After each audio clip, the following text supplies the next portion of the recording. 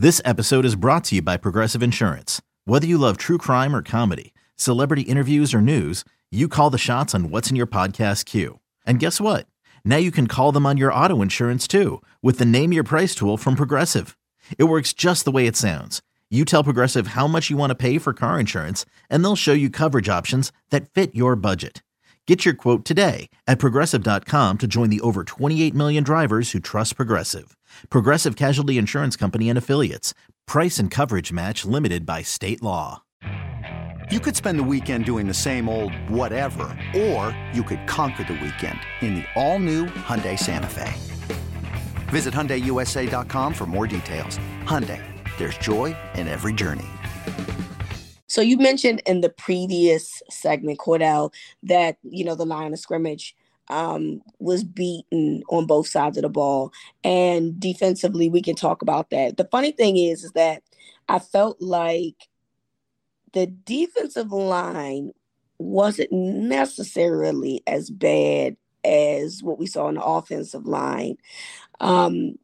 The issue that I had more so was with the outside linebacking core and what the Steelers were able to do with that group. They were able to, it didn't matter what side outside they were going to go. They left, right, the game, left, right, center. Well, they weren't really doing center, but left, right, it didn't matter. They were literally picking and choosing where they wanted to go. And their offensive line was attacking the linebackers very well. And it was a quiet night. I've heard a couple people say, Roquan Smith became human. And I think that that's an unfair assessment because he wasn't getting any help from his guys. The guy, Justin Houston, Tyus Bowser, those guys did not have a good night. And they were getting beat off the snap, by the Steelers and what their offense was doing. And give credit to the Steelers offense. They came up with some really good schemes to run the ball. Very Greg Roman-esque, some people might say. But they really did come up with some good schemes to run the ball. And they found a way to attack the linebackers to the point where the secondary was making a good amount of tackles. You had Chuck Clark with 10 tackles. You had Marcus Williams with 9 tackles. When you see numbers like that, that means that's not a good night for you. That means somebody ain't doing their job. And the linebackers, to me, got exposed last night in a big way. We know what this team looks like without Calais Campbell. We do. We've all, you and I have said this numerous times. Losing him was going to be effective in the run game for them. And to me, this was the first game. I mean, don't get me wrong. Last week against Atlanta, you did see some breakdown, right? But what they did last night and almost having 200 yards rushing on the ground was downright embarrassing for a team that at one point was top 3 in run defense. Yeah, I mean, I've been saying all week that this game could easily be flipped and Pittsburgh could be the ones that have the great game on the ground. Najee Harris, 22 carries, 111 yards, 2 catches, and a touchdown, essentially the touchdown to win the game, which was a really good play, by the way. I just think that touchdown was one of those situations to where that's just a guy going, that's best on best. Yeah, Najee Roquan's really there. Good. Yeah, Roquan's there. And Najee does a great job of turning up the sideline at the last second. Yep. They tried to go to Najee earlier in the game in the same spot, and Roquan made the play. But this time Najee kind of turns upfield, and Kenny Pickett makes a heck of a throw. Yes, he does. Rolling to his left, and that's just a big boy play right there. And he puts the ball right on the money, and Najee makes the play. You just got to tip your hat sometimes. I think that the Steelers are so dangerous because when it comes to the Ravens, because they're mirror images of each other.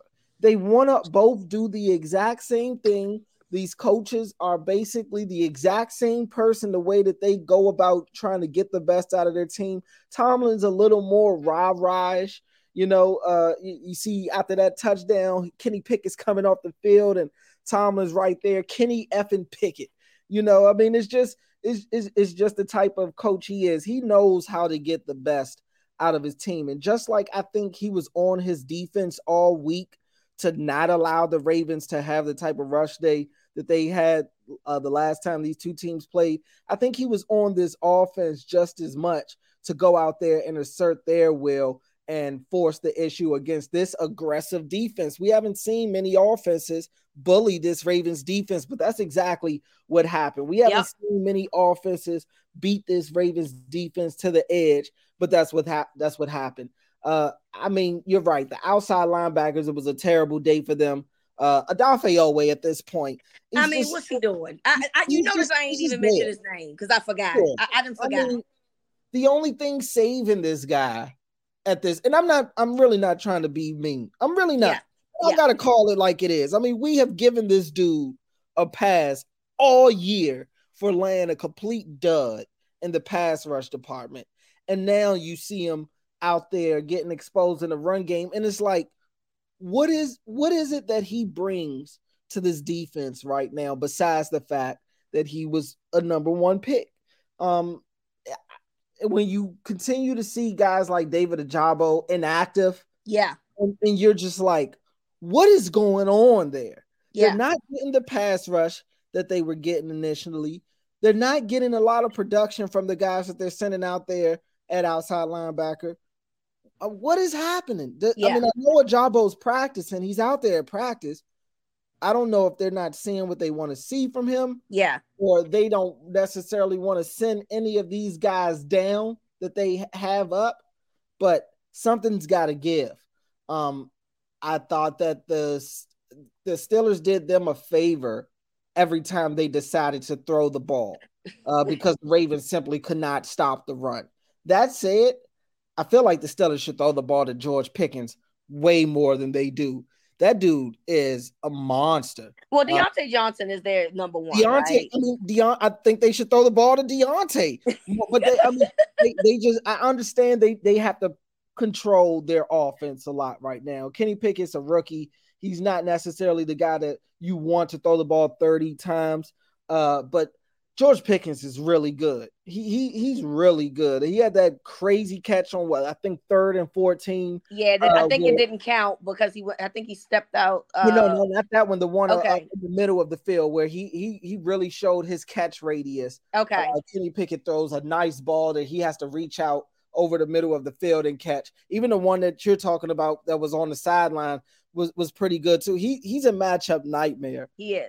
I just think that the fact that Kenny Pickett isn't necessarily where they want him to be just yet as a passer benefits this Ravens team and a lot of teams even more because especially the way that Pittsburgh was running the ball last night, if they could get consistent production in the pass game, they'd be dangerous. They'd be really dangerous. But all in all, I just think that Pittsburgh beat the Ravens at their own game. They dominated at the line of scrimmage. Guys like Justin Madubuike isn't necessarily consistent as you would like him to be. Broderick Washington, I thought he had a pretty good game, all things considered. Brent Urban actually got called a lot too. Yeah, Brent Urban. I mean, the dude is Brent Urban. I said this in the press box. He is one of the best in the league in terms of batting balls down at the line of scrimmage. He knows how to use his size. He's very good at putting his hands up and timing his jump to deflect the ball at the line. But Broderick Washington, he took the loss pretty hard. I mean, he sat at his locker the entire time that we were in the locker room. The media was in the locker room, and I mean, he's just staring into a daze. You could tell that he's just sitting there rethinking plays, rethinking the game as a whole. But all in all, I think this defense is stressed out. I think that they played good enough to win. Yeah. And I feel like a broken record. I feel like the last couple of losses that the Ravens have had outside of that Jacksonville game, I'm saying this defense played good enough to win the game. But it's tough. It's a tough thing to ask for your defense to be perfect, for them to never give up a touchdown, for them to basically hold team scoreless, for them to go out there and damn near score touchdowns themselves. Mm-hmm. It's a tough thing for any defense to be asked to do in this day and age. I think that this is a championship defense when it's all said and done. If they were on, if this was the defense that the Vikings had, they'd be the Super Bowl favorites. You know, if you got an offense that can put up points, but God knows the Vikings defense stinks. And right now it's kind of the reverse for the Ravens. The defense is very much quality, but the offense is piss poor, and they go hand in hand. We could try to separate the two as much as we want, but the offense, you know, they help out the defense, and in this sense, they can hurt the defense. Yeah, and so we talked about this on the post-game show last night when you on Sunday night when you called, and you know you mentioned like, okay, because we talked about how bad they played, you know, in the trenches, and you said yes, okay, we have to call a spade a spade.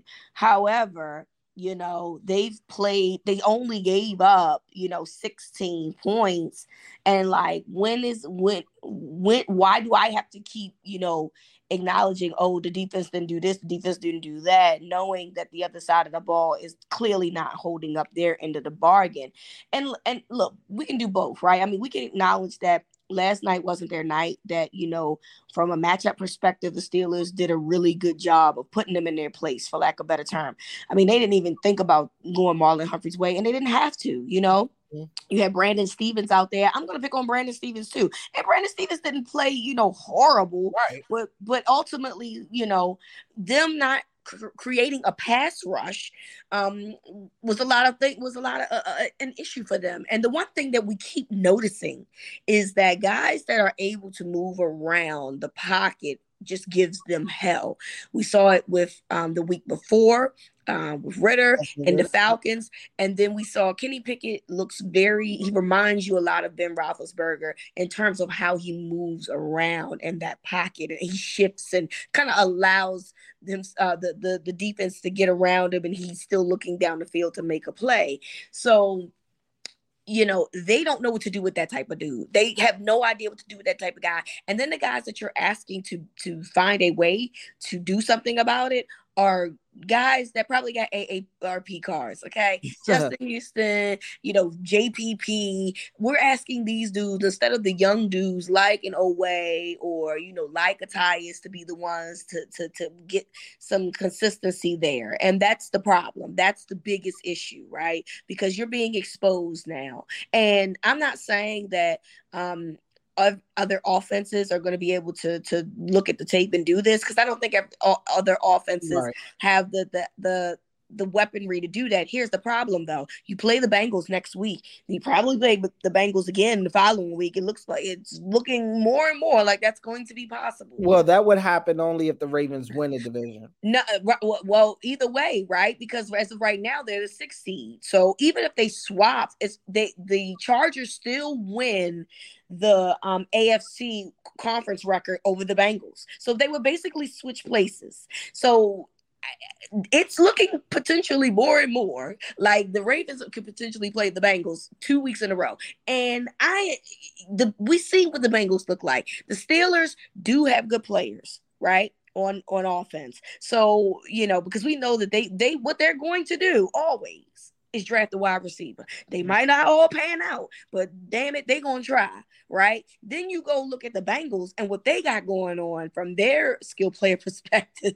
It's laughable. It's literally laughable when you're asking these old dudes to be the guys to step up and play games against Joe Burrow, whose offensive line has absolutely come along as the season has come along. They had a rough start, which was a big part of why they started off slow, but they started gelling together now. And then they got their pieces at wide receiver. Then they got, you know, Hayden Hurst at tight end. Then they got Joe Mixon at running back. So what the Ravens really have to be realistic with themselves. And I know that right now that they really can't do anything about it, but you keep telling us you want to invest in this defense, and because defense and running, you know, is what we like to do here. Okay, that's fine, but your offense can't score.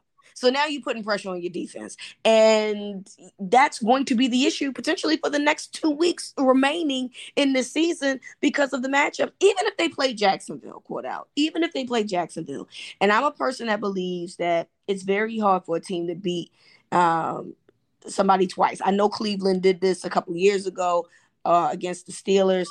It's not that it can't be done. I just think that it's harder for it to be done, back-to-back wins against a team in the same season. Yeah, I don't feel excited about that matchup either. No, I wouldn't be excited about any matchup that they have in the playoffs, to be honest. Yeah. Anybody that they play in the playoffs is going to be able to score. You look at the AFC, all these teams can score. You talk about potentially the top 3 teams, that's Chiefs, Buffalo, or Cincinnati. Even if you want to take it to the 4th seed with Jacksonville, who gave them the business the last time they played, they can put up points. It's going to show, their warts are going to show. Yeah. If they get to the playoffs. Yep. Except it'll look worse potentially. Yeah, it's very possible. So I'm not excited to really see this team in the playoffs. I think, like I said before, I think this defense is a championship defense. They're good enough in this day and age in the NFL to get the job done if they had enough going for them on the other side, but they don't. You did mention Brandon Stevens. I thought Brandon Stevens played quality. He had the nice breakup in the end zone early in the game. He gave up a couple of passes down the field, but his problem is that he can't find the ball in the air. He's there in coverage all the time, but he can't find it. I mean, that could be Marlon's problem at times as well down the field. They just can't find the ball. And you look at some of these teams that they're going to be going against.